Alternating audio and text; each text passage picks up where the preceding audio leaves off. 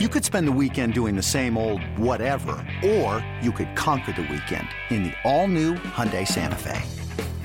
Visit HyundaiUSA.com for more details. Hyundai, there's joy in every journey. Any news today, Tito, at all? Dang, Rosie, that's your job. This is the Rosie Report. The next round's on Rosie, and we'll read his credit card number here in just a moment. Regular season roundup. Catch it, Rosie! Nicely done, Rosebud. Now, here's Jim Rosenhaus.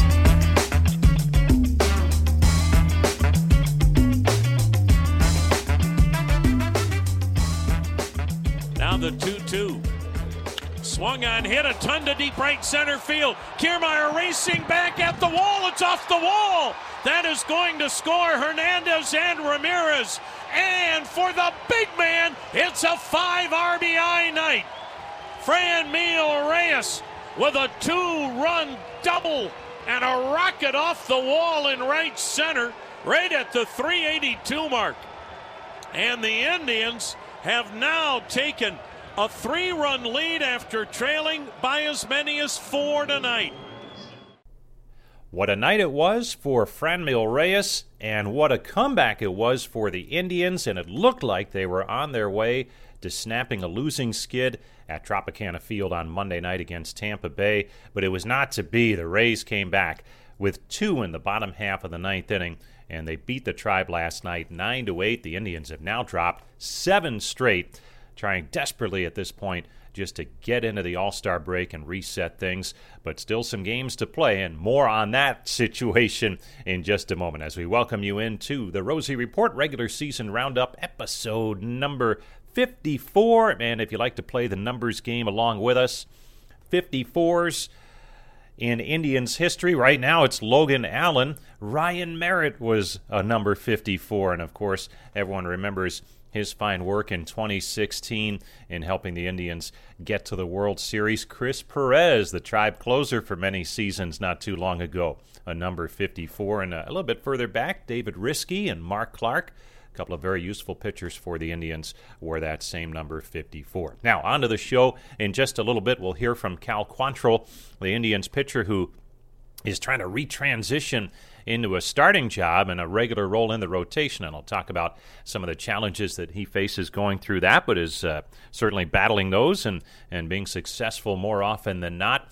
And in just a little bit, we'll hear from Tribe manager Terry Francona as well, post-game last night, his reaction. But first, an update on the weather situation. The Indians in St. Petersburg this week, and Tropical Storm Elsa bearing down on the Tampa Bay area, and as a result, the Indians, despite playing indoors at Tropicana Field against the Rays, will not play on Tuesday. The game has been postponed, and it will be made up as part of a doubleheader, a traditional doubleheader on Wednesday starting at noon. So the schedule change there. You always figure, indoor ballpark, no chance of a postponement or rain out there, but with the weather situation here on this coast of Florida, they wanted to err on the side of caution, and it does look like the heaviest part of that storm would be right when the Indians and Rays were scheduled to play on Tuesday. Well, again, a tough loss Monday night for the Tribe. Afterward, Tribe manager Terry Francona checked in. Tito, I know it was a tough loss. What did you think of your guys' fight tonight just to come back after you're down 4-0? Yeah, it's a tough way to play, tough way to win. It's also, we found out, a tough way to lose. Hurts. But that's one of the things I admire about our guys. It's certainly not perfect, and I know that, but they keep playing, and you find out a lot about people through adversity. And this was a difficult stretch for us. There's no getting around it. But nobody's running and hiding. Guys are taking the ball. We're going to do this together. If we can get into this jam together, we're going to figure it out together. What do you think of Garza tonight? Well, you know what? The kid competes, and he throws strikes. He came in, gave up some hard contact, but he didn't shy away from the strike zone either. Harold made 2 really good plays to probably save a couple runs. Then there was a line out the next inning. But you know what? The kid throws strikes, and he's got good stuff. Eddie Rosario, same injuries the other night that he's dealing with? It seems like it, Dre. He just, we knew when we were watching him run down the first, we knew something was wrong. And, because he's done it again, I'm guessing this time, we'll probably have to IL him, but we'll get him looked at. We're not playing tomorrow. We'll get him looked at. Franmil coming off, I know the answer, but having Franmil come off the IL and contributing the way he is, or how nice is it to see him hitting the ball the other way the way he did tonight? It's nice having him back.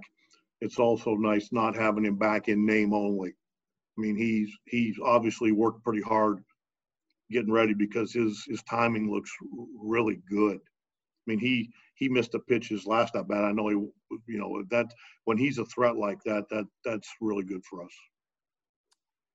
Clase, anything stand out for Clase? I know he pitched yesterday, but it was only 25, 26 pitches. Did anything stand out to you in the ninth? It was actually 22. They had a good approach. I think they didn't try to pull him. They stayed up the middle, just kind of didn't get too big. They just took kind of what he was, let his velocity work for him. Just get the barrel of the bat on the ball. What'd you see with Logan tonight? One, lack of fastball command. He doesn't, he's by his own admission, he's kind of having a tough time with his changeup, where getting him off of his fastball slider. He threw the bases loaded, and the pitch to Lau was, right down the middle. Just didn't command it very well. And also weighing in after the ball game, Franmil Reyes, who has come back with a vengeance after missing about 6 weeks due to injury, and he has done nothing but hit in limited time since coming back. Can you go through the at-bat with the home run? It seemed like you were able to eliminate the off-speed pitch and really gear in on the heater. What were you seeing in that situation? I went into the iPad. I saw that Zunino was just sitting outside. They were pounding me with a lot of pitches away, and I just get prepared for a pitch. That's one of the good things that when I'm looking for those pitches away, I know that if the sliders start a little bit like out of the play, it's gonna be a ball. So I just forgot about the slider and just seeing the fastball. And I knew he had a very good fastball, really hard. So I knew he was gonna use it. You said you felt your timing was back when you were in Akron. How nice is it to be away as long as you have been and to get back in the middle of this lineup and be able to contribute? It always feels good to be back with the guys, back with the team, and try to play hard and give your best out there to get wins. That's all that matters. I know you guys, this is a long losing streak for you guys and something that hasn't happened very often. Just what did you think of the fight you guys had tonight? You're down early and you were able to get back up. Just what does that say about you guys as a team? Well, there's a lot of games left. And like I always say and tell you guys, I have a lot of trust and confidence about my team. And that's going to happen. Even the best teams in baseball lose. And I know we're going to compete and come back and win a lot of games too. Always fun to check in with Franmil Reyes. Real good outlook, always positive. Don't tell him the Indians are struggling right now. He does not want to hear it. Cal Quantrill has been a valuable member of the Indians' pitching staff, first as a reliever coming out of spring training, and now in that starting rotation for the Tribe. And when we caught up with him on Monday, he talked about some of the challenges and the bottom line, despite pitching well on Sunday, in terms of what he looks at when he evaluates his performance. Solid effort yesterday, but Cal, we were talking earlier, good individually, but how you measure things sometimes may look a little bit different. And how is that for you? Yeah, I think as a starting pitcher, your job is that when you pitch, you win the game.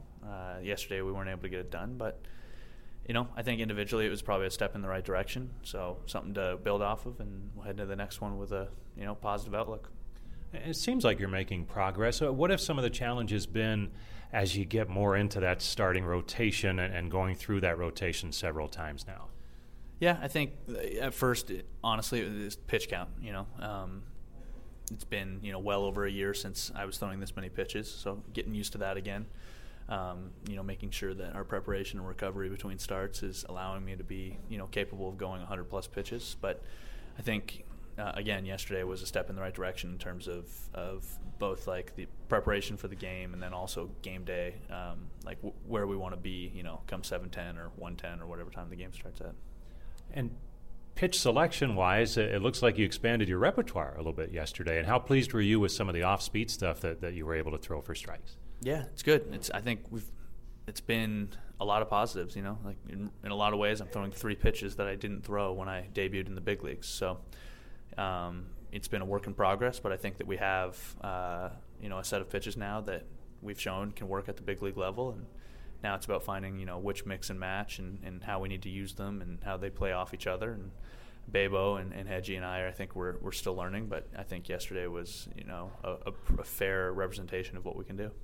And the life and times of a starting pitcher for the Tribe right now means you have to be flexible, and you went on 3 days rest yesterday, but sometimes can that be good because you're back on the mound again and maybe have a better feel for things? Yeah, I think short rest isn't necessarily bad as long as your arm's ready. Like you said, I think for me anyways, it was pretty frustrating 10 days, and I was actually looking for an opportunity to be out there a little earlier. So in this case, it worked out well, and my arm felt like it bounced back to the spot it needed to be.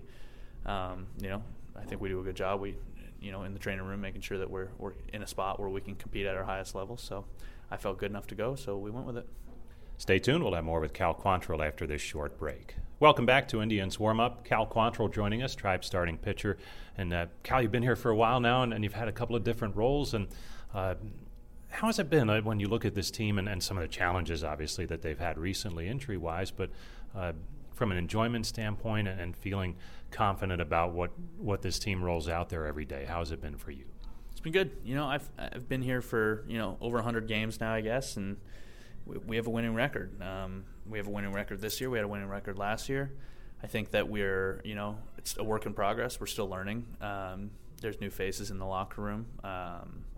We've dealt with, like you said, we've dealt with injuries. We've dealt with some things, but every team deals with these things, and I think it's kind of how you fight back. And we've put in good effort. It's been a little bit of a tough stretch this last week, but you're going to go through these over the course of a season no matter what. So I think our boys are still positive. I think that there's a lot of energy on our bench, and I think that everyone's got something to prove still.